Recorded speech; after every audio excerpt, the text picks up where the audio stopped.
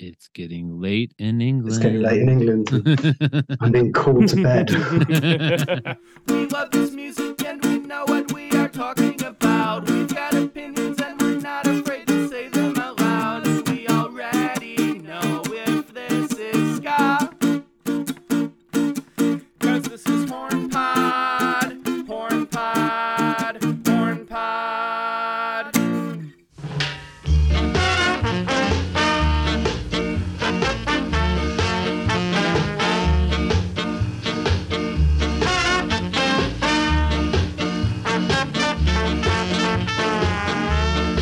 Welcome to Horn Pod, a ska podcast. We are a ska-themed podcast. I'm JJ Loy, and I am joined by... Matt the Don Wixon. The Don? What? I was going to do a nickname, and then I chickened out, and then you say the Don. What is the Don? No, I'm not the Don. Oh. You know who the Don is? John Drummond. Oh, yes, of course. I was going to call myself the Ankle, maybe, because... Why? I gotta tell you, dude, I haven't talked about it on the show, but man, I have way back around like Mother's Day, I hurt my ankle, and I was like pretty much like laid out all summer. I'm a waiter by trade, so I was pretty fucked for money, and I was kind of fucked for going to ska shows and ska dancing in general. That crossed my mind at one point, like I may never dance again, and it kind of bummed me out. What a heavy. What a heavy realization. I'm doing better. I got the physical therapy going and all that stuff. But it kind of crossed my mind, like, we've never really talked about ska dancing on the show yet, Matt. Oh. Are you one to skank at a show? Oh, I'll dance. I try to go old school, like the, Jamaican sort of. You rode the boat? Yeah. I try to I picture myself as sort of a Alex Dazer on the dance floor. Okay. I've often thought like I should like study their moves, because they've definitely got like a. I mean, that's why they said they started dancing in the first place, was to show people like what to do at their shows, because they were playing to like rock crowds and whoever else. It was like, what is this? So like Alex and Greg started dancing to show people that it was like dance music.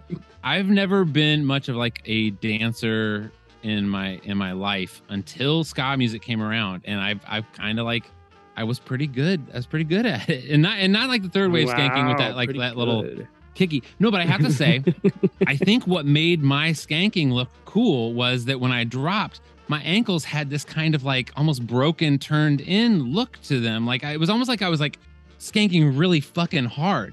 And it turns out that I have just kind of a deformed ankle, and that's been leading up to my problems. So the source of pride has been your downfall. Yeah, I tell you. You want to hear about how I learned how to skank? Okay. Because this is bonkers millennial shit. Okay, I was in junior high school. I was like 8th grade. And we had some computers in the library, like dial-up. This was like the late 90s. And we like dial-up computers. And somehow I found a website about how to dance the ska. And it was literally like a step-by-step, like with a GIF. Wait, was it real ska, or was it like it was that guy on YouTube that? It was like kick out slide, like I don't know, like third wave skanking, you know. And so like I was literally putting it together, like slide, kick. And like in the library, I'm like, okay, I know how to do this. And then I went to a ska show, and I was like, look what I can do, everybody. So that there's no way anybody hearing this has ever learned how to skank from reading a tutorial. Yeah, I've seen some cringy online tutorials. Oh, just a text-based tutorial, not even a video. I did all 4 frames of the GIF.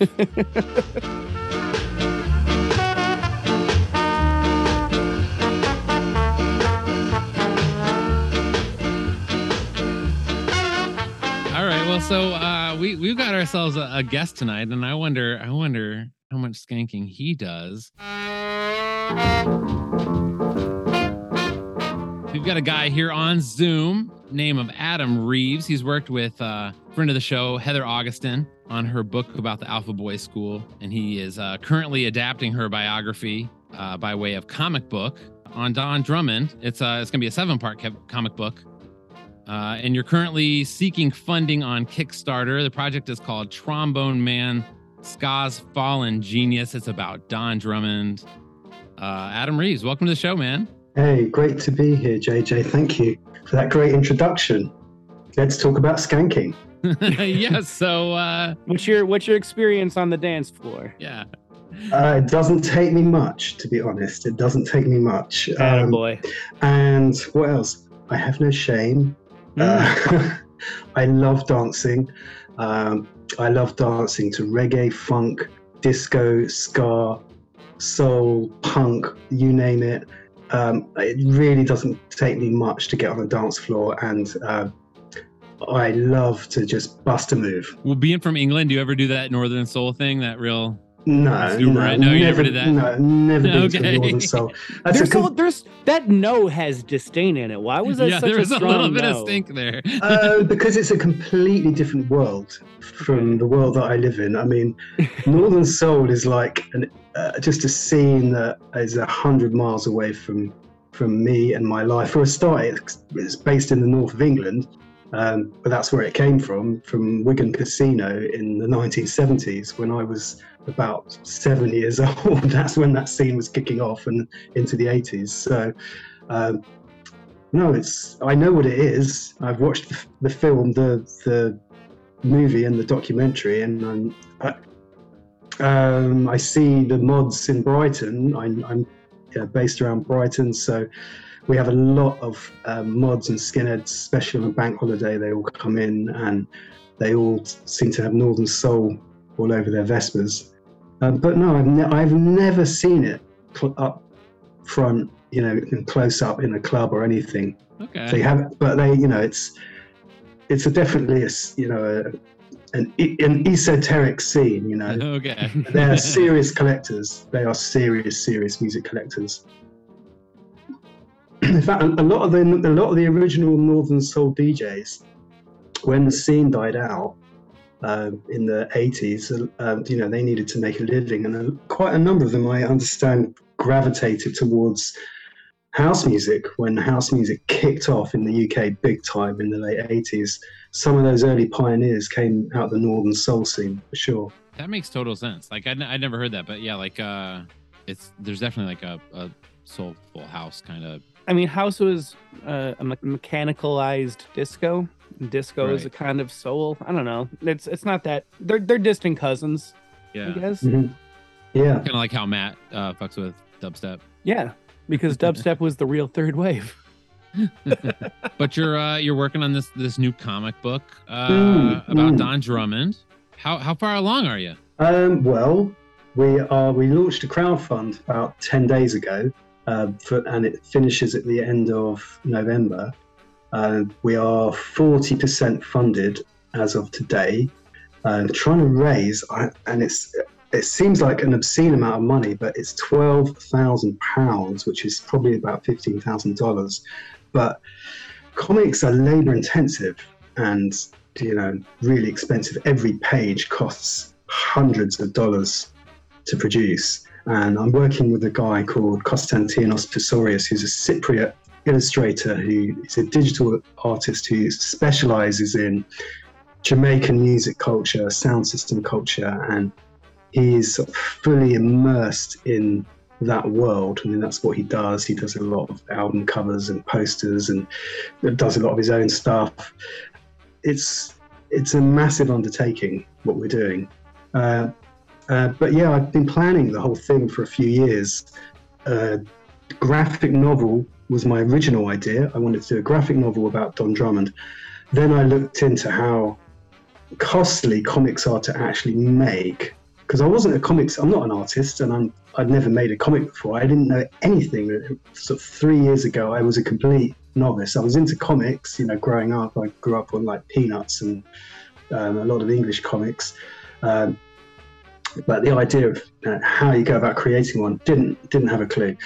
So I immersed myself in like studying script writing for comics, and found myself going deep into this rabbit hole, this really sort of like very niche world of comics creation. And there's a lot to it. You know, it looks quite simple, but there's a huge amount goes into not just drawing a comic, but scripting a comic. People don't even consider that somebody actually scripted that thing. Yeah. And almost like a tighter format than a movie is scripted, right? Because it's panel by panel, not just page by page. Yeah. Well, why did you decide to do a comic in the first place if you're not really a comics person? Well, I love telling stories, and I'd had various ideas for films, documentary films, but you know, to make a documentary film is it's a huge undertaking, and it's even more expensive, next level expensive. And naturally, yeah, somehow just seemed more within my grasp. And I don't know, it was just an idea that wouldn't leave me alone. First of all, I had the idea, it just came out of nowhere, like that would make Heather's book. You know, I got to know Heather really well because we wrote this book together, the Alpha Boys School, Cradle of Jamaican Music. She being in just outside Chicago and me being on the south coast of England. And we didn't meet for the whole time we wrote that book, but we forged a great friendship. And I really loved the Don Drummond book, and I just thought, what a great story. I've been fascinated by Don Drummond's story since the 80s, when I was first getting into ska and the jazzier side of ska, the Scatterlights. And back then, there was absolutely no way of finding anything out about Don Drummond. There was a sort of rumour he'd gone mad, he'd murdered his lover. She'd made this record, and I knew somebody who had the record. It's the single of Woman A Come by Margarita. And that was about the extent of anything that we knew. And obviously no internet, there was nothing written about it. You could try and talk to somebody, but you wouldn't get anywhere. So it wasn't until Heather's book came out in 2013 where the true story, you know, she's an incredible academic researcher. Absolutely. Heather, you know. She talked to all the people. She looked at all the newspapers. She like dug deep. In all of her books too. Everything she's she doing does. such important work for the culture. Yeah, totally. You know, she hangs out, you know, in library archives for fun. You know, that's her thing. Totally where her head is at. And you know, she loves, you know, digging deep, and she strikes gold. You know, I don't know if you've seen the little promo film that I've got going around the internet at the moment. It's a 2-minute thing, and there's a clip of Margarita on there, right, dancing. Yeah. And up until a few years ago, that footage was not known, and that was Heather who discovered that footage through her work. She kind of she knew that it was there somewhere. She knew that she'd heard about this footage, and she found it in the Library of Jamaica archive.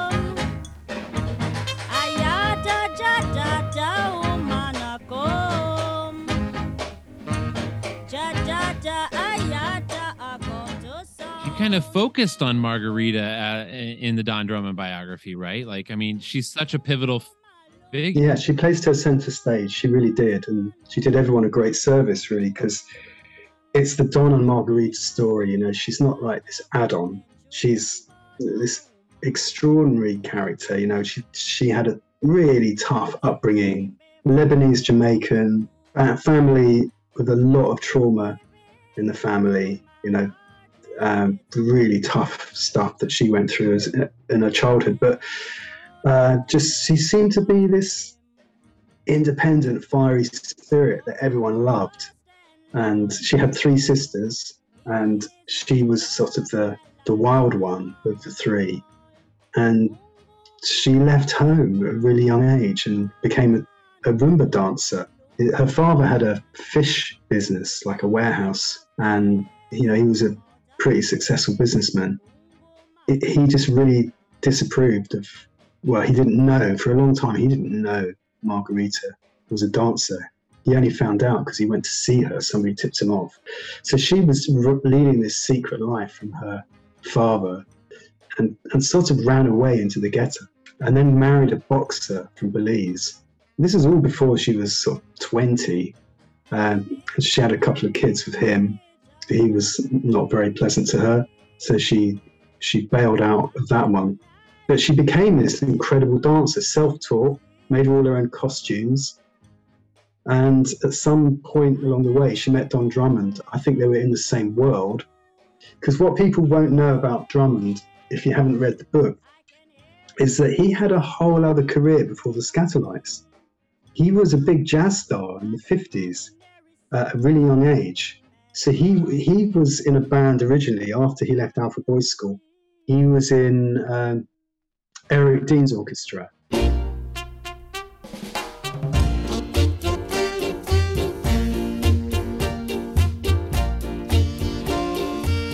And while he was there, Don's grandfather, his grandmother died, who he was really close to. And Eric Dean didn't tell Don that his grandmother had died because he wanted to keep him on the tour, because he was attracting a lot of attention because he was such a great player, very charismatic on stage. So he didn't tell him. He didn't tell Don, and he didn't find out until he got back to Jamaica that he'd missed his grandmother's funeral. He was enraged and terribly upset, and it was devastating for him to find out he'd been tricked and missed his grandmother's funeral. But that's when he struck out on his own, and he got 3 other musicians and formed Don Drummond 4.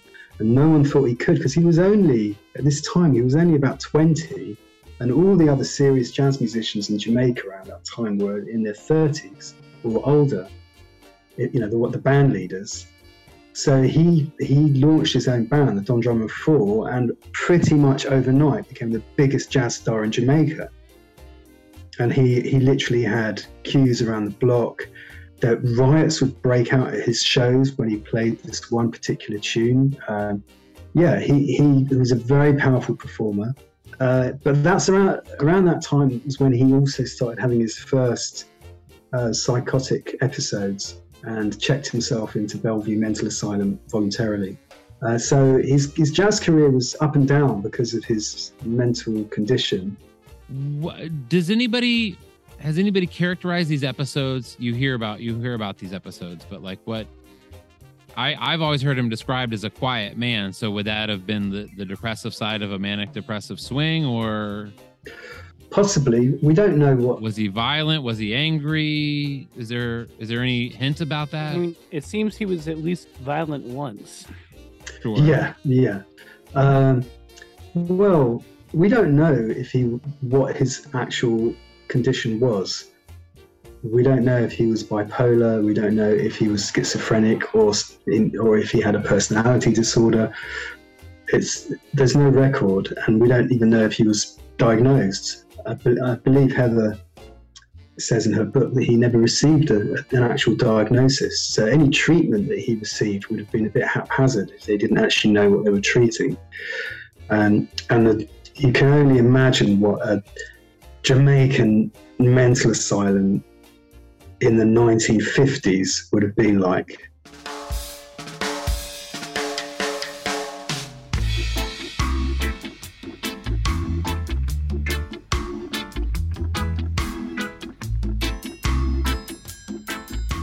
It would have been a hangover from the Victorian age, the Victorian colonial era of Jamaica. It would have been a pretty brutal place. By all accounts, they had cages outside that they were kept in, and it was, pretty severe.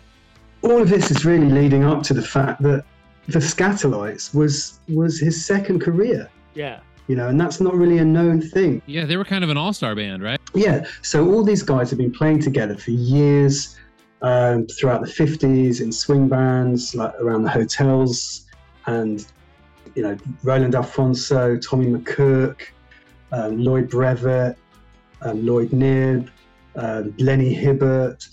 It was a, pretty tight scene. There was, a handful of bands, and they were all playing in each other's bands. And when Studio One was formed in 64 was it? The actual studio itself. They were the house band. The Skatalites were the in-house band at Studio One. But they've been playing together in various forms up until then. And I think that's why you see a lot of tunes, ska tunes, which sound like the Skatalites, but are actually named after the individuals, the lead soloist or the one who wrote it. Mm-hmm. I think there's a few different reasons why that is, but some of them are because the Skatalites hadn't officially coalesced into an actual formal entity. I always saw that as maybe like a treat to the individuals. It's like, yeah, I want you together as the house band, but like I'm willing to like get your individual names out there too, Mm-hmm. No? We'll have to have Heather look into it. Yeah, who knows? But yeah, Don's name was on a lot of singles, like the A sides and B sides. Like he was selling records with his name, not the Skatalites, but his name. Yeah, he was a big draw. Coxsone Dodd, he did well to get Don Drummond into Studio One on his books because, he'd been this big star. He already had a massive name for himself. And, he commanded attention. And all of those guys in the Skatalites, they were all, seasoned musicians. And by all accounts, when they played together, it was like liftoff, So Margarita is a dancer. Would you say she's kind of on the risque tip, or is it just the dancing's kind of frowned upon in general? I think it was risque for sure, and I think it was yeah, costumes were very exotic, and it was flamboyant, and I'm sure it was very sexual and suggestive. But she was in control. She really knew what she was doing. She wasn't just throwing herself around. She by all accounts, she really studied the African dance, especially once she started hanging out with the Rastafari up at Waruka. Don and Marguerite were close with Count Ozzy.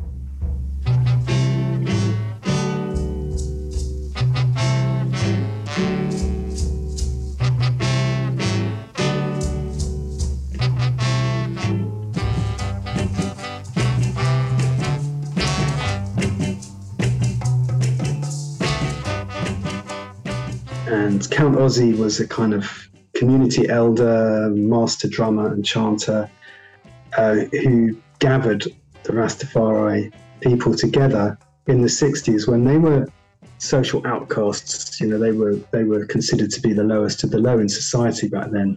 Yeah, so all those guys in the Skatalites and the other musicians, a lot of them would go up to the Waruka Hill area of Rockfort in Kingston. And after shows, they would go up there to relax. It's actually in Kingston. I didn't realise Waruka Hill is not outside Kingston. It's an area of Kingston. It's a part of Rockfort. It's like a wilderness area.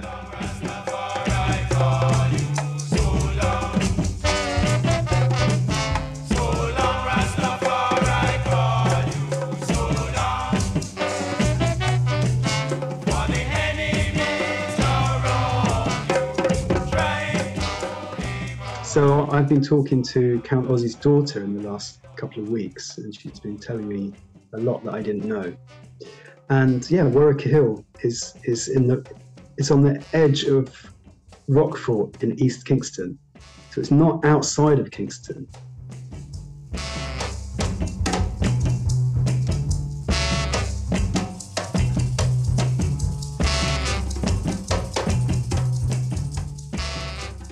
So they gravitated towards this part of town, and they just lived up there communally, made music, smoked a lot of ganja, and a lot of Riesling. And I guess it's sort of where a lot of the whole Rastafari faith and culture really came together during that time. It was probably one of the most important places in its evolution was Waruka.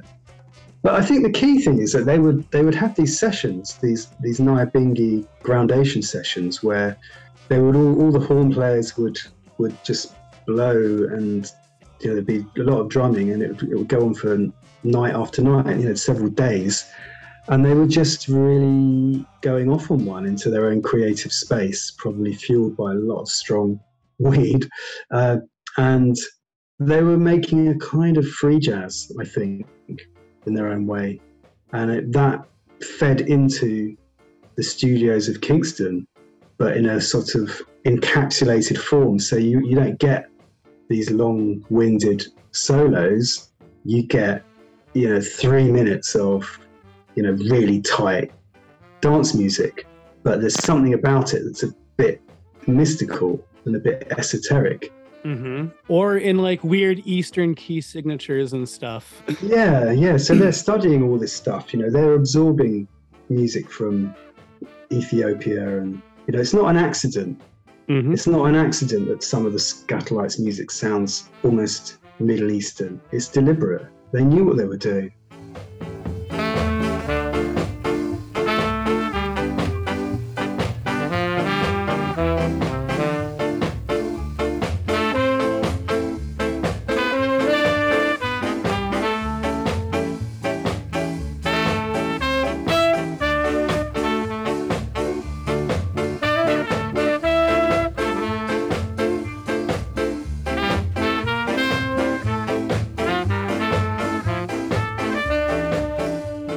Do you think at this point there's more out there to find out, or do you think Heather's collected about all we can expect to learn? I think there's people who know stuff that isn't in her book, for sure. Well, yes. I mean, I don't know. You say you're still trying to like work out who Don is in your head. Do you think it's just completely up to you at this point? I think it feels like it, actually. Yeah. I'm creating him in a comic book, and it feels quite a responsibility, and I hope I do him justice, and I hope I get it right. But I guess it's like anything with a film. You can make a film about somebody in history who from 200 years ago, and how do you create them? Because there's no one who remembers them. So you just have to just go on what you know. And that's all we can do. Well, actually, before we get to her death, you said that this is kind of a story about the two of them. Like it was the two of them sounds like they were I don't know, like a twin star sort of like double trouble. Do you know anything about what their relation, like what was the relationship like? Wow, that's a great question. I've asked that very same question to Heather for the purposes of the comic script. Yeah. Oh, it's hard to know.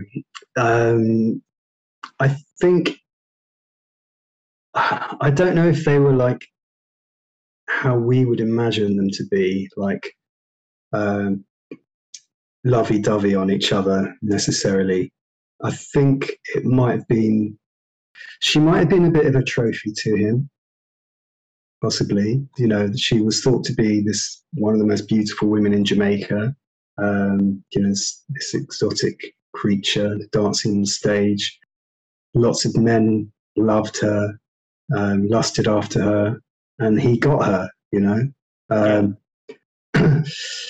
And apparently he was very jealous. He didn't like her dancing on stage, and he tried to put a stop to it, and she was too wild and free. And there is something in Heather's book about when he first took her up to Waurika, and after they left, some of the Rastafari said, no, she's too free for him. She's too wild. He can't hold her down. He won't be able to, and she won't be able to be, what he wants him to be. I think, it's really, really hard to know what their relationship. Well, no one knows what goes on between any couple behind closed doors, right? Every relationship is kind of done in private, so we'll never know. But Unless it's performed in public, but I mean, I think she really loved him, and she really cared about him, and she wanted the best for him. She went and got the Scatterlights a manager because they were always chasing down money, and she didn't like that, and she felt that he deserved better. And I think she managed his medication and was trying to keep him stable, and he was teaching her saxophone not long before she died. So they liked going up to the Warwicker Hills together and hanging out and playing music, and I think that's not much is known, so we'll just have to dramatize it as best as we can and create something. You're trying to get to the essence. That's what you're doing with the comic. You're just trying to get to the essence of somebody's personality and the essence of the story, and you can't do any more than that. You build a story around the essence of a person. You've only got so much with a comic script that you can do. So, and also it's got to be actually readable.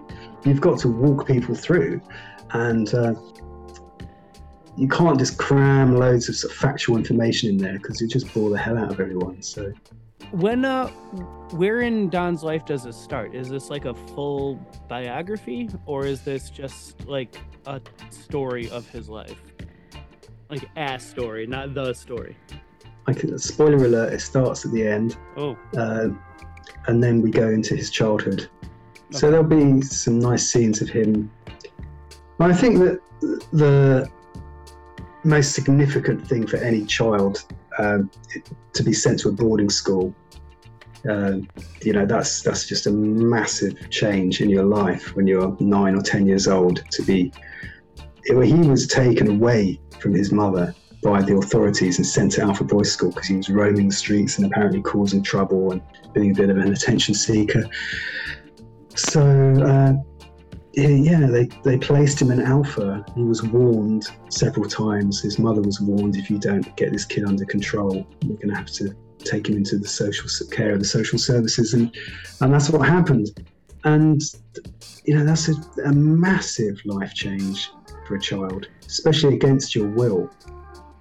But then through that, he found his way to music.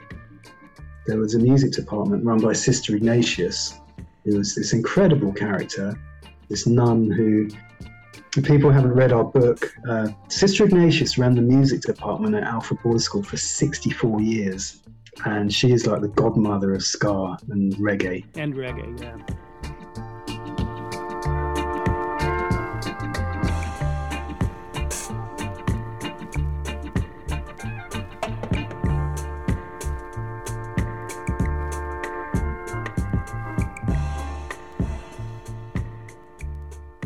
So I don't use the word genius lightly, and people do throw that word around a lot. And you have to distinguish between somebody who's highly intelligent and somebody who's very creative. You can be that and exceptional as well, but that might not be genius. Genius is like there's a certain, it's next level. Like you've got something which is almost unattainable that can't be learned. It's to do with your brain wiring or something that you're just a bit different, and you can do stuff that is really almost superhuman. I mean, one example is apparently Don was spotted playing live by one of the band leaders, reading the score upside down but playing it perfectly. All right, any musician can tell you that that's like, you can't do that. You play a score upside down. Yeah. His wiring was different. But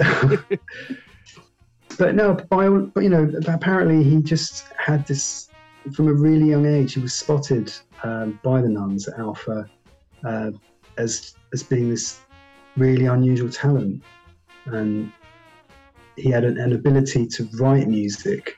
His compositions are on another level. And like Heather says in her book, then he didn't go outside Jamaica, so he didn't get recognised, unfortunately. If he'd gone to the New York scene, he would have been fated. But the musicians that did come down and check him out, like J.J. Johnson, was a legendary jazz trombonist. He went down to Jamaica just to check out Drummond. Yeah. And Drummond played for Sarah Vaughan, and she told him that he was one of the greatest in the world. And he also played for Dave Brubeck, who gave him similar feedback.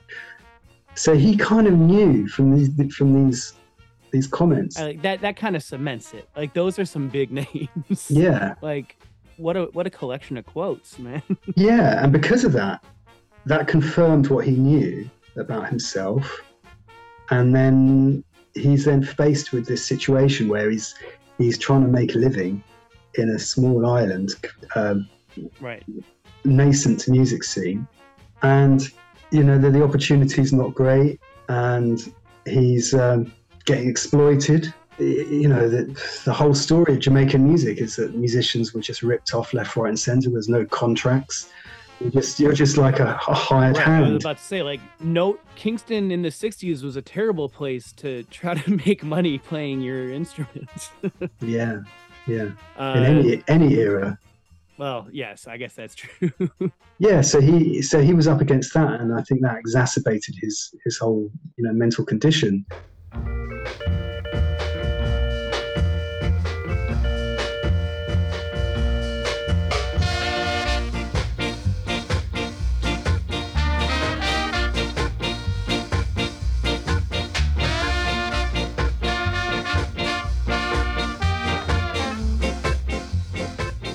So yeah, I don't want to spoil too much. Well, I guess you say it starts at the end, kind of Sid and Nancy style. That's great. You're saying a lot of people have said that about this story. They're the Sid and Nancy of ska.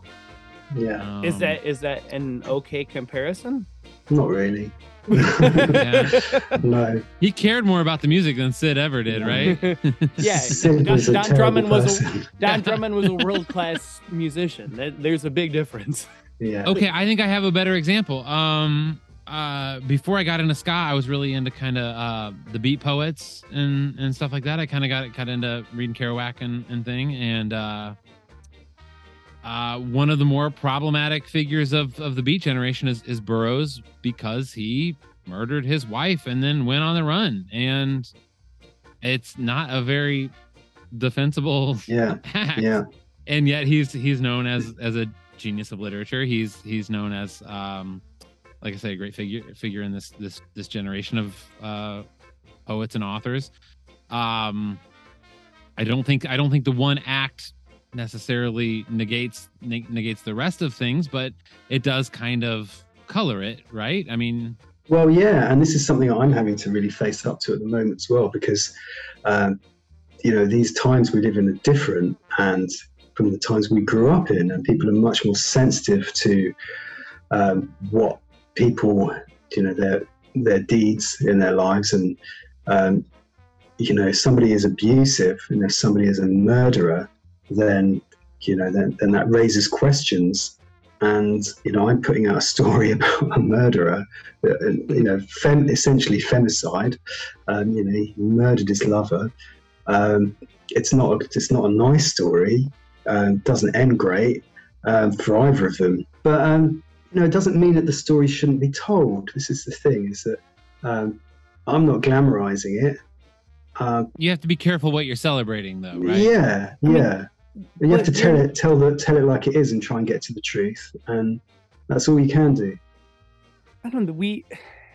In America, we have a whole party struggling with teaching American history, because they don't like how ugly it is, and they don't want us to acknowledge how much racism was part of everything in our past and present, and everybody's against it. But like in this case, this is something that's, I don't know, an unsavory part of a very important part of Jamaican history, Jamaican music.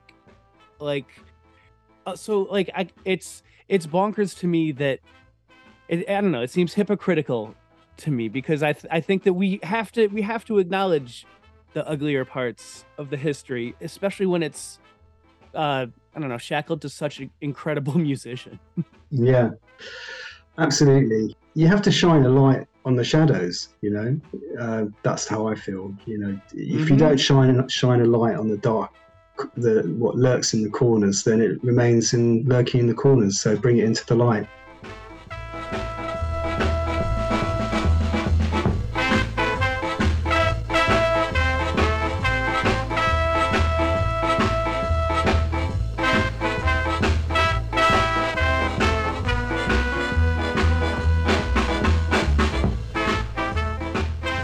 After Don murdered Margarita, which was on the early hours of New Year's Day, 1965. And we're sure he did it, right? Like there's no doubt. He turned himself into the police. Well, he tried to. Yeah, he was not in his right mind. He was gone, and he tried to say that she'd done herself in, but you know she had stab wounds, and there was no way she could have done that herself. There was no question of that. I don't think anyone thought that anyone else did it. But there was a murder trial. He was declared guilty but insane, and he was put in Bellevue Mental Asylum. We don't know too much about what happened in there, but we do know that he was given ganja by the head of the hospital, Dr. Royce, who believed it was good for patients. So he was smoking weed in there. And we do know that he taught trombone to at least one other patient. And there was an interesting incident, which I want to put in the comic, which is that over the road, just outside Bellevue, there was a music venue. And the Skatalites actually played a show there so that Don could hear it in his cell. Amazing. Yeah.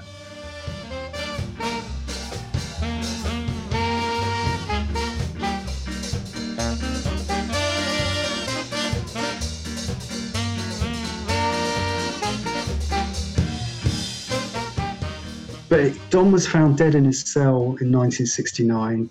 There's a whole load of speculation about what happened. A lot of people think he was murdered.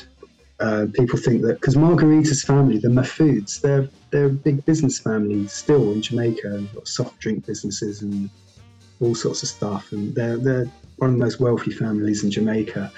And there was speculation that they'd paid somebody on the inside to go and do Drummondin, or that something like that. There was some bad business, but there's no evidence. And Heather did do a lot of digging around all this, and the conclusion she came up with was that he probably died of natural causes, but we'll never know. We don't know. But the medical care was not up to par enough to save him. No. Yeah. That was my takeaway. It's been years since I read the book, but I always thought that whatever the cause, they weren't equipped to fix him, right? Mm-hmm. I don't think he was getting the right treatment in there, and he was apparently just a broken man.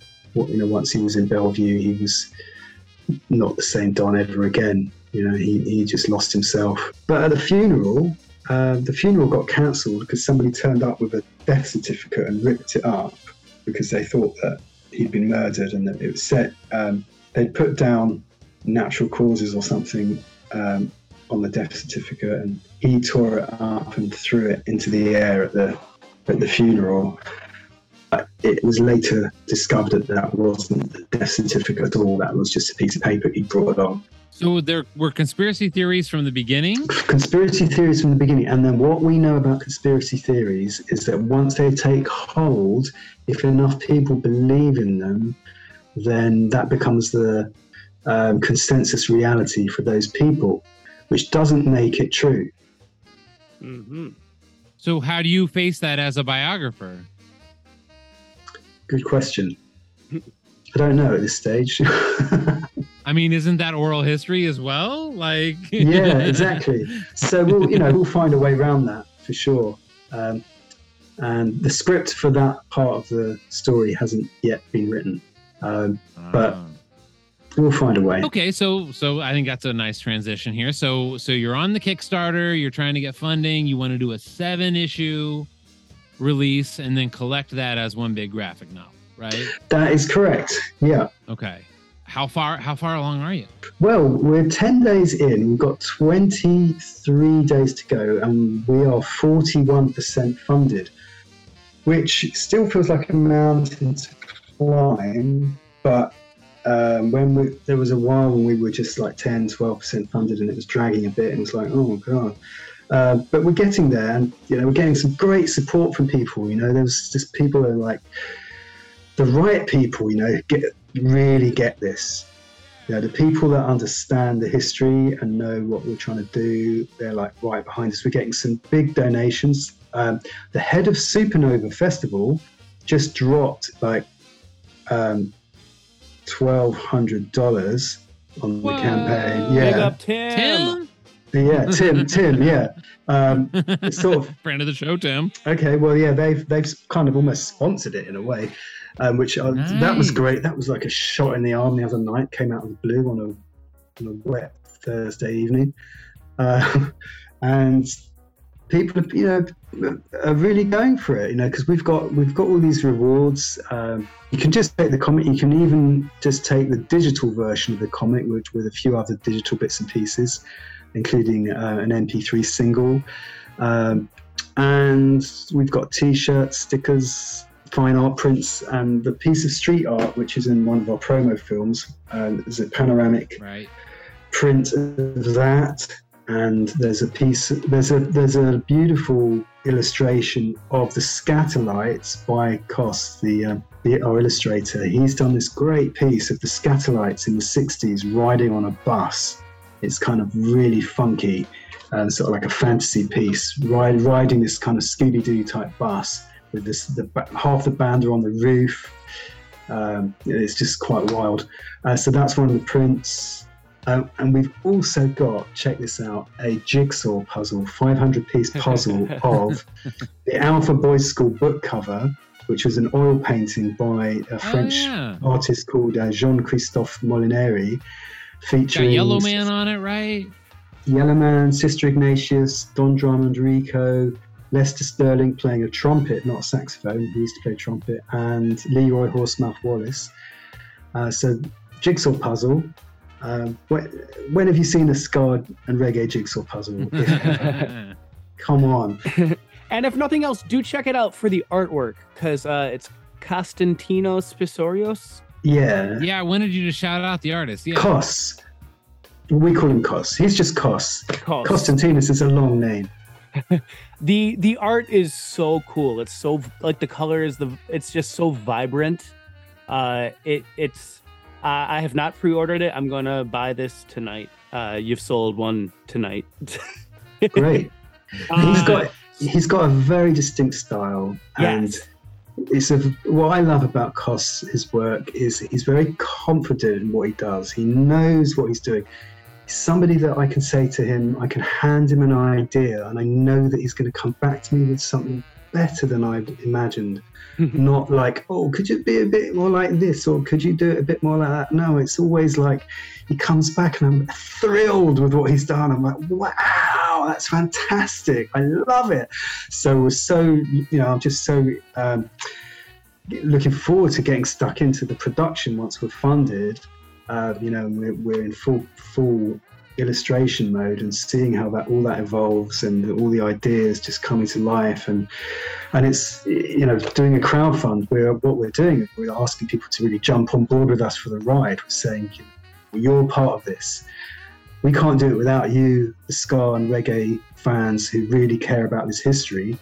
So join us, and we'll share it with you.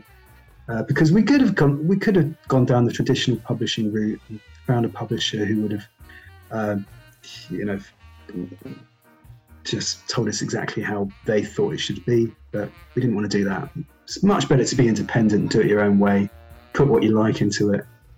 I want to speak for just a second as to how expensive this stuff really is. I used to live with a comics artist as a roommate, and it can take days, even weeks, to do a page. That's and when you really put it into perspective, a page, and somebody's got to make a living off of doing this. Like it does cost a bit of money. Yeah, absolutely. No, it's a mammoth task. It's absolutely a mammoth task and completely overambitious. I mean, what was I ever thinking? But, you get these ideas and you have to just pursue them. All right. Well, if you want to see this in the world, you have a limited amount of time. Get out there and just get on Kickstarter and look for Don Drummond.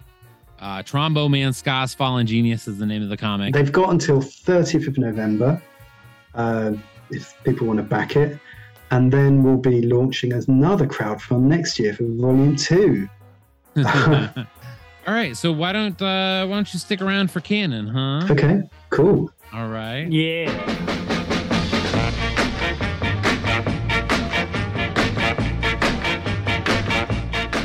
Listener feedback is a segment where you, the listener, get the chance to speak your mind, offer corrections, and otherwise join the conversation. If you want to submit feedback to the show, find us on Facebook, Twitter, or Instagram, or leave us a message on the HornPod hotline.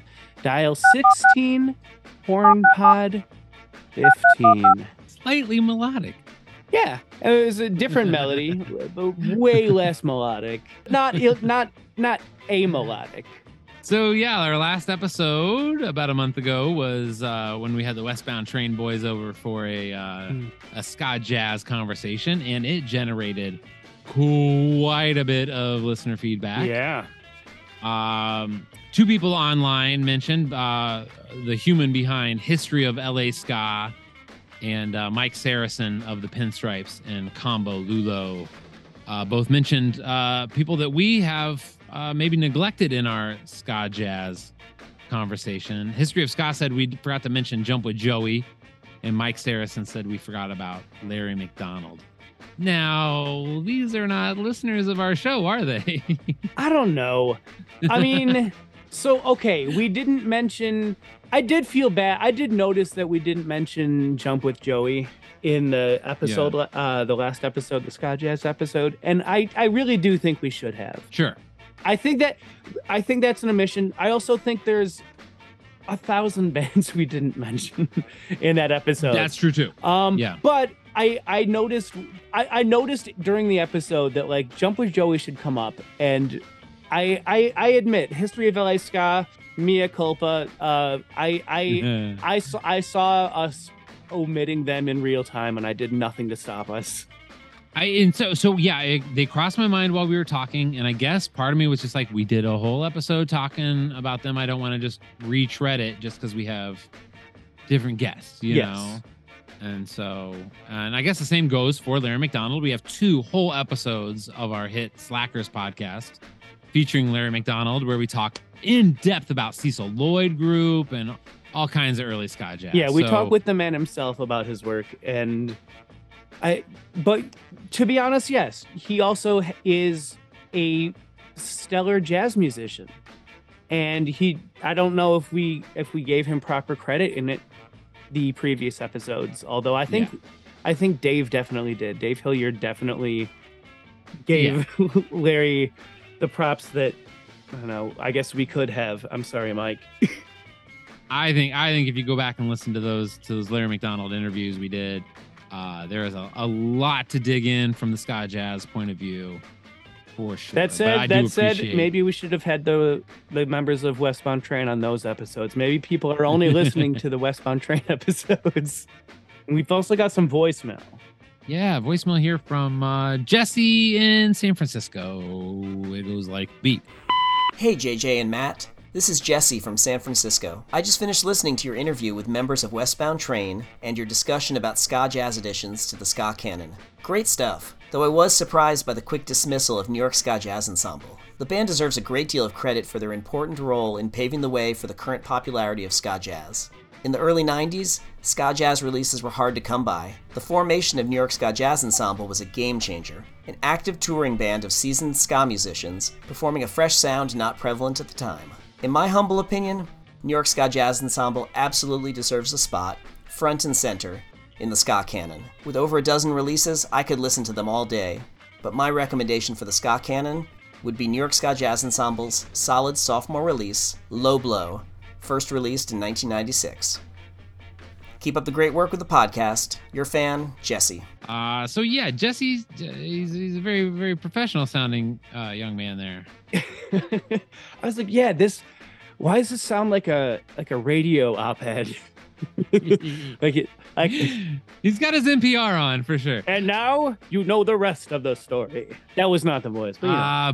But I think what comes through is that Jesse has he wants his message heard, and he wants to be very clear that New York Ska Jazz Ensemble is an important ska jazz band. And we threw them out so quickly in the last episode. I don't even know if it's on the record because anybody can go back and listen to the episode. I'm pretty sure that I tried to defend him at least for what it's worth. I honestly, when Obi rejected him, I thought he was kidding at first. Like you can hear that in the episode. I was like, wait, what? when Obi went hard at it, I'm like, well, I'm not gonna argue with Obi in defense of a band I also personally don't really like. Right. So I think what it comes down to is we can't deny what we said in the episode is if none of us are really going to listen to New York Ska Jazz Ensemble when we're in a ska jazz mood, then how are they the cream of the crop? How are they the canon? I wonder if it's just like if we were doing this podcast on VHS in the 90s, whatever this cable access, you know, they would have been in the ska canon maybe, as like the hot new band doing interesting things with ska or whatever. Like I just feel like maybe because there's a distance between when they served the specific purpose mentioned in this voicemail of being like the ambassadors of something new and kind of whatever, they brought it around the country, around the world, fair. But once literally anybody else was doing it, they were doing it better. Yeah, that's where I'm standing. Like they're like the baton passers, the torch bearers, but not the significant, not the high water mark. But at the same time, if you wanted to be cynical, you could say that a lot about like a handful of bands that would upset both you and I. Sure, I guess. Yeah. Oftentimes I find that the first is the best though. I think it's an oddity that they're the first and not the best, you know? That is also because I think that they were the first and I don't think that they broke far enough from what was the established Moon sound, because they still sounded like a Moon band. This is only going to get more voicemails of disappointment. Bring it. They didn't go far enough to make it its own thing. Yeah, it was only one click more jazz. Yeah, yes, and that wasn't. I just don't know if that was a winning formula, and that's always been their formula, and other people have found different formulas that I assume I know you find more appealing. All right, well, we got this other voicemail here from previous guest Rich Greco. What? Matt, JJ, Greco, calling from the car. Thanks for having us on that podcast. It was awesome. Couple things that I screwed up. One, I just listened to it. One was Village Souls in the Lenny Hibbert joint, not Village Gate. Village Gate's a club in Manhattan, famous club. And the other thing is, the whole episode is on ska jazz. We didn't get into it at all, but it's worth a mention that the term jazz is not without controversy, and it can be problematic. And actually, there's a lot of black jazz musicians who refuse to use the name jazz. So some, call it, well, Nick Payton famously calls it Black American music. BAM, #BAM, Black American music. But yeah, I think everyone should go, spend some time Googling that. It's kind of the right thing to do and educate yourself. But yeah, the long and the short of it is that it was sort of a racist term. It was white people sort of coined that term and used that as a way to exploit black jazz musicians.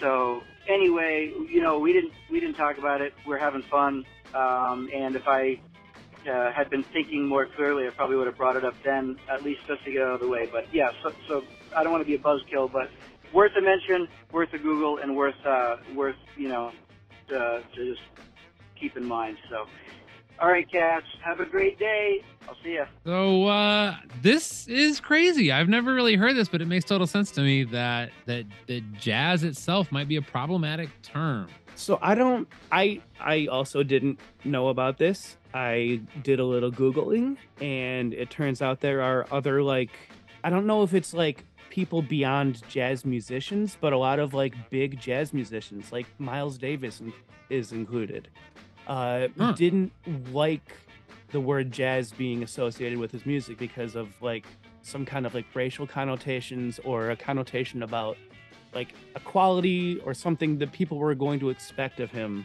Mm-hmm. Even though Miles Davis was clearly a jazz musician. I think Charles Mingus was another one that like just did not want the word jazz. Well, it is interesting too, though, that like I guess one of the criticisms is that jazz is loaded with this baggage of being black music, but then one of the proposed replacement terms would be BAM, or Black American music. So it's not like they're trying to remove the connotation from it either. Right.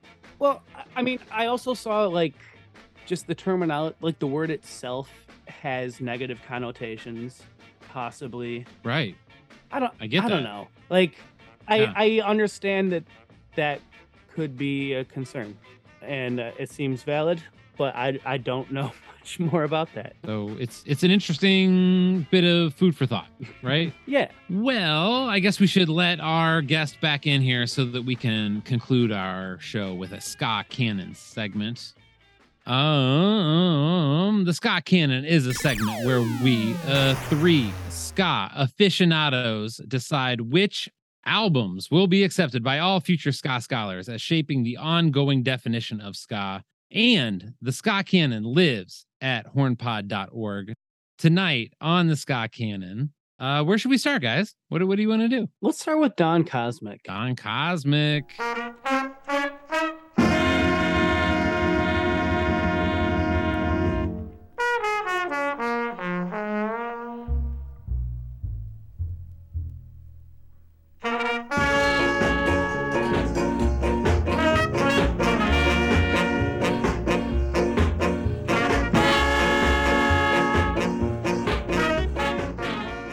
So both of these are suggestions by our guest. Adam, what do you say about Don Cosmic? Why do you like it? Well, it's a recent compilation by Studio One, so it's not an original album or anything. Studio One still exists in some shape and form, and they're putting out bits and pieces. And only in the last couple of years, they put out this Don Drummond compilation, Don Cosmic. And it's great. It's got a couple of his jazz tunes on there at the end. But they were recorded in the 60s. So he didn't record anything in the 50s when he was in the Don Drummond 4. But he did record a jazz album at Studio One. We talked about that the last episode. Yeah. Yeah, jazz from the workshop. Yeah. Yeah. So it's from there. And so there's a bit of that. And then there's, I think, 3 takes of Rain or Shine. And they're always interesting, these, sometimes you get a few different takes of the same tune, but they are quite different. The solo's different. You sort of feel like, well, this is probably all done in under an hour, probably less than that. And yet each one's got a different vibe, different feeling on it. Yeah. And then there's a couple of ones he did with Lenny Hibbert with vibraphone on. So Lenny Hibbert was the bandmaster at Alpha Boys School as a percussionist and vibraphone player. Again, we talked about him a little. Rich Grieco was recommending his record last episode. Sorry to interrupt. Yeah, so a couple of Lenny Hibbert solos on there, and there's some of it steers into a bit of what I call elevator ska. The Skatalites, it's not all driving, heavy, hypnotic ska tunes, and it does get a bit kind of easy listening, slightly cheesy, and I think there's a place for that. And are there any songs in particular you would call elevator ska? Because I'm interested in pinpointing what you're talking about. Okay. There's 2 or 3 tunes that have a sort of like almost like fairground feeling. But yeah, it's maybe a little even bit Burt Bacharach kind of vibe.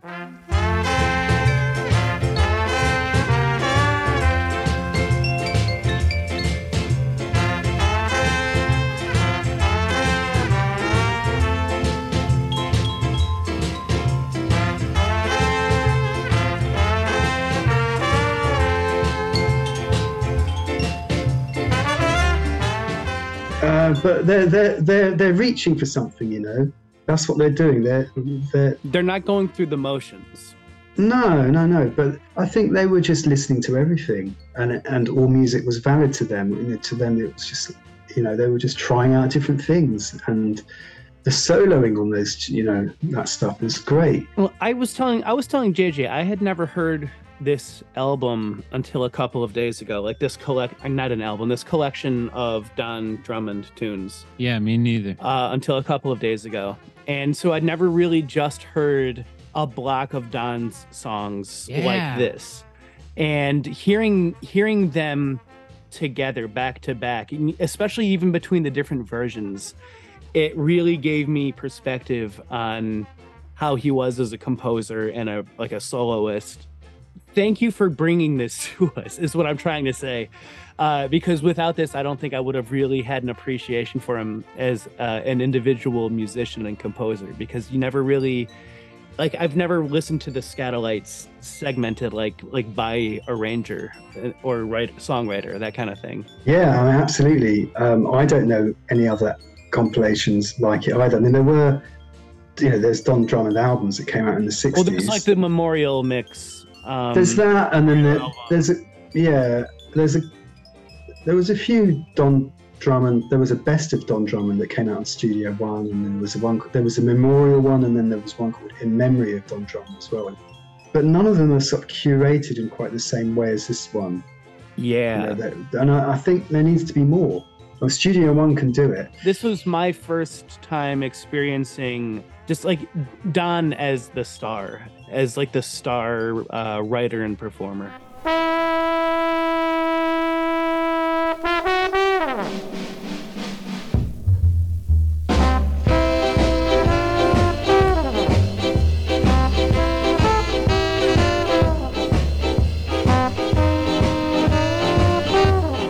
Yeah, so I mean, I don't know what else I have to say about this collection other than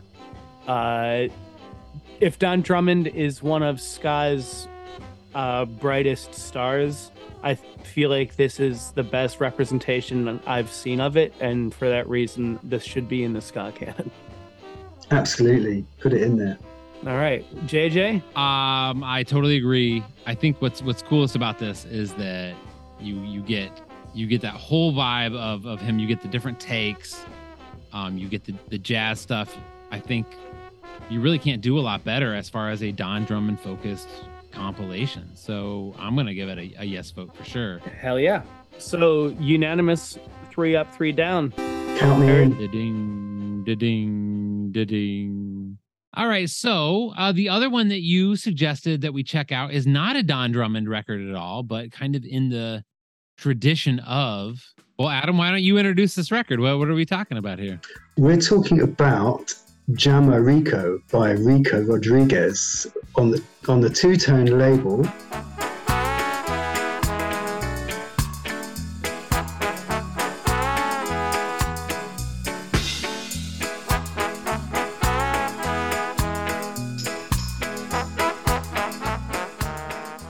And you kind of mentioned that other guy too. So what do you hear in a trombone player that makes you think of in the tradition of Don Drummond?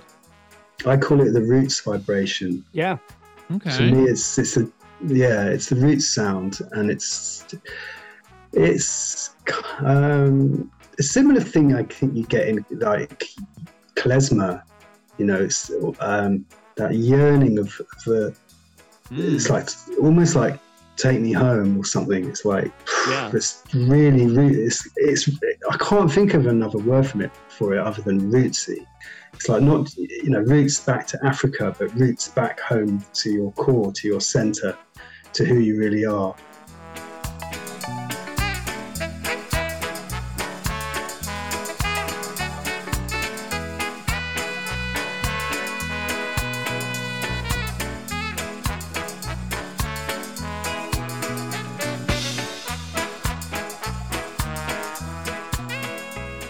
Rico did 2 albums for Two Tone.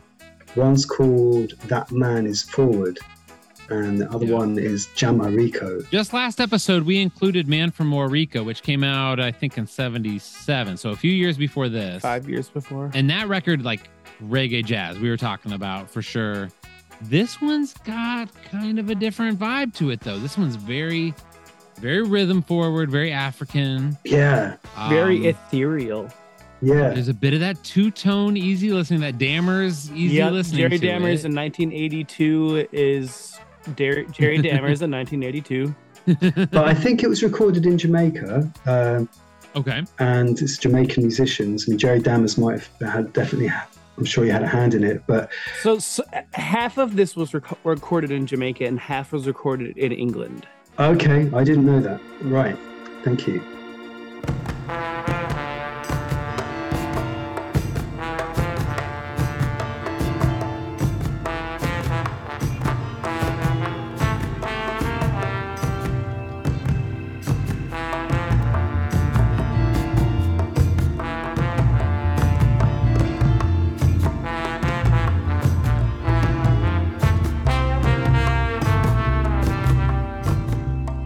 But it's got some real full-on Nyabingi percussion on it. Yes. Really storming Nyabingi tunes. And then it's got some really heavy reggae, kind of scarified reggae on there. The other album he did for Two Tone, That Man Is Forward, it's got more of a kind of old school rhythm and bluesy ska vibe about it. And it's quite upbeat and jolly. Mm-hmm. And it's got covers of things like Sea Cruise and Oh Carolina. Yeah, that's famous. Whereas this feels like more in the same vein as Man from Morica. Yeah, this is like a rootsy Rasta record again. I would say personally, I think it's on the same level as Man from Morica. It stands alongside it as an album. It's a similar kind of intensity and purity. But so distinctly different too, right? Yeah, it's different. Yeah.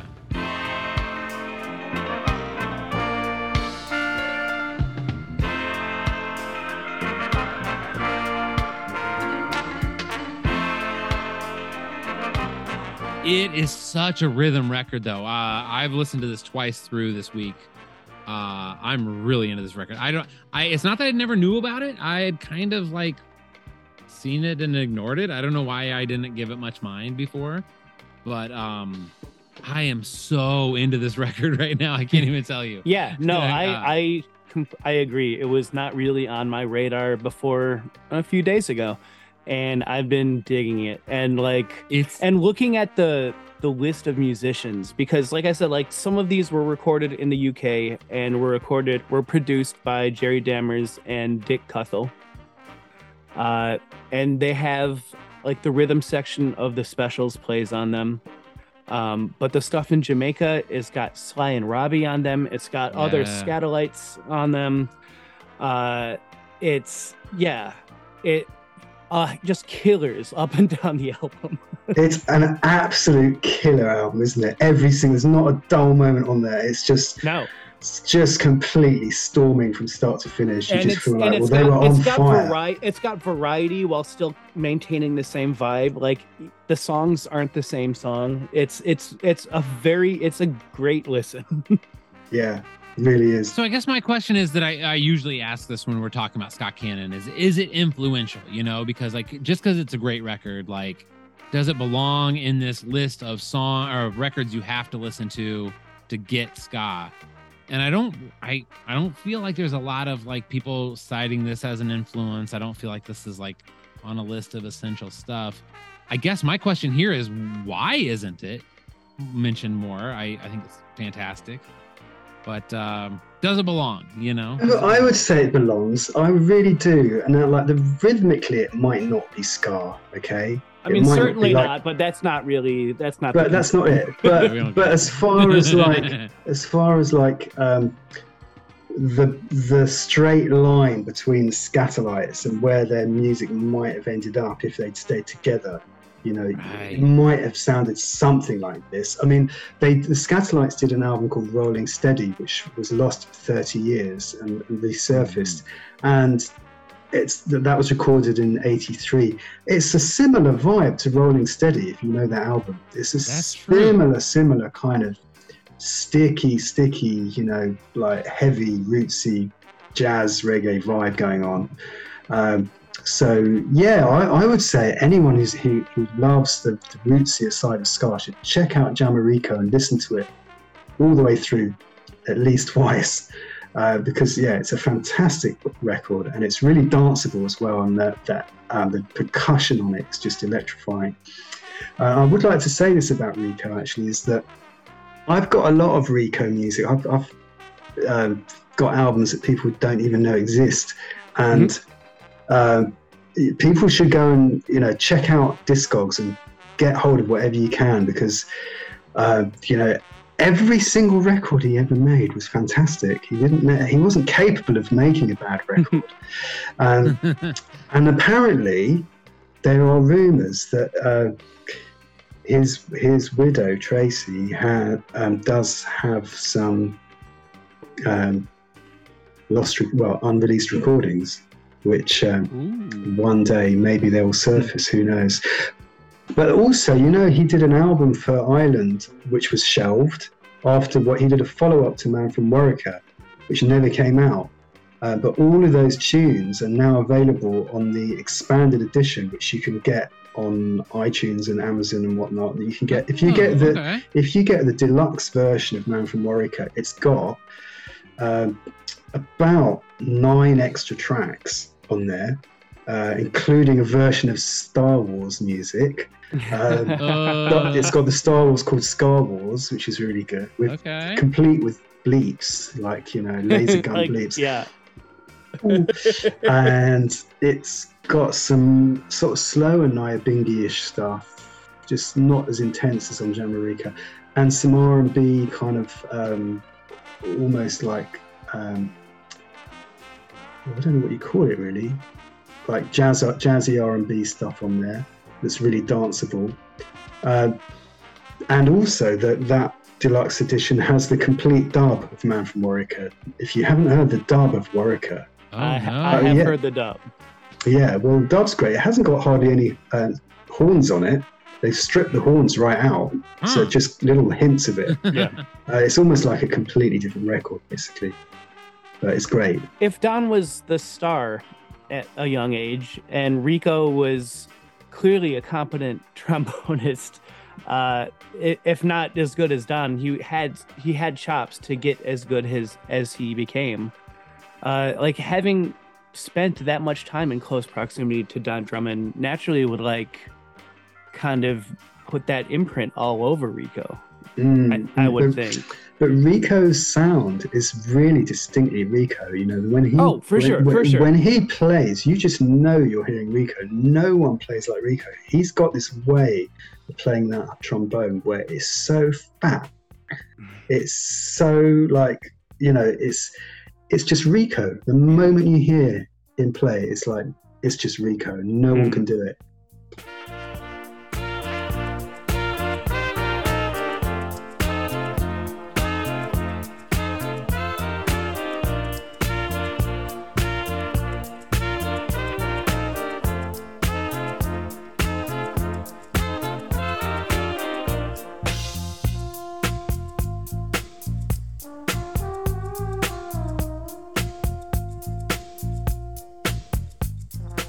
So I'm a little on the fence because, like I say, I don't know how big this record is, but I'm also an easy yes for the Cannon. So I'm just going to start and see if anyone wants to stop me. I'm going to go ahead and say yes to this one.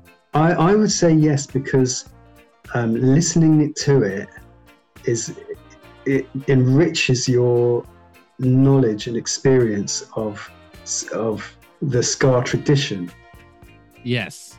Yeah, so these tunes that people should just expand beyond ska and kind of like I think people sort of think it's either this or that. It's black and white. It's not. It's all just all just one amorphous blob, really, in my opinion. That's one of the things I love about this is that this is a kind of a genre mix up and that you don't normally see. Like this is, like I said, it's got the jazz, it's got the reggae, it's got the Nyabingi and the African, but it's also got like that easy listening. It's also got like kind of an early 80s sound to it. Like it's a lot of things all at once, and it's great. Honestly, it's a yes. It's a yes for me too. Just for the lineup is nuts, and the fact that so many of these songs have like half of the specials doing this kind of music makes it like I can't believe I never heard this before. Like I don't know how important it is.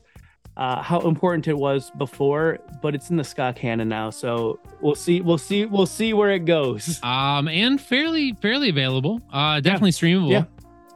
It's been re-released several times, so I don't think it's going to be hard to get your hands on it if you want to. That's called Jambarico by Rico Rodriguez, but I think it's just credited to Rico. I don't think you'll find the Rodriguez on that. Yeah, he was just Rico. He was always Rico. Yeah. His records are just by Rico. Exactly. Yeah. Yeah, just re-released on Two Tone Records in 2021 in the UK. So definitely should be some floating around out there. Actually, I thought there was a 40th anniversary vinyl release this year. Might even be more. Yeah, I'm just looking at one little page. I could be wrong. Yeah. I thought I saw something about this. Your eyes got so big, Adam. Yeah, I'm like, I want to hear the dubs of that album. Oh man, that'd be so cool. Well, Adam, thank you so much for being on our show. I mean, I really appreciate it. Thank you for having me, guys. Before we go, there absolutely is a 40th anniversary release out there. I don't know the details. Go look at it. Okay, I'm there. I'm there with that one. Thank you so much. Yeah, it's been a pleasure, and you know so much, and thank you for sharing that with us. Yeah, let's get everybody to go visit the Kickstarter, get yourself a copy of this new comic when it comes out, and support this kind of thing, right, guys? Oh, while we were talking, I didn't wait. While we were talking, I backed it. So. Oh, nice. Matt's a member. There we go. Thanks, guys. Thank you. Thanks, Matt. Much appreciated. I just want to, it's great that you gave me the support, because it's like it's a massive thing getting this whole beast off the ground, and I'm sure without the podcasters who care about the music getting behind it, it just won't happen. So or it's harder to make it happen. So just want to say thank you, really appreciate it, and stay in touch. Yes. Okay. Yeah, we'll let you know for sure. Cool. Yeah. Cheers, guys. Thank you, sir.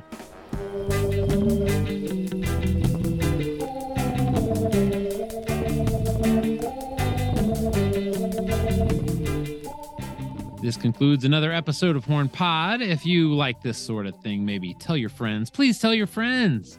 Help us become the world's top ska podcast by hopping on Apple Podcasts and giving us a 5-star review. But more than anything else, please just keep coming back for another episode of this here Horn Pod. Because if you don't, oh boy, we'll know. Yes, Bruising we will. Bruising. My name is Matt Wixon. And I'm signing off for JJ Lloyd. Bye.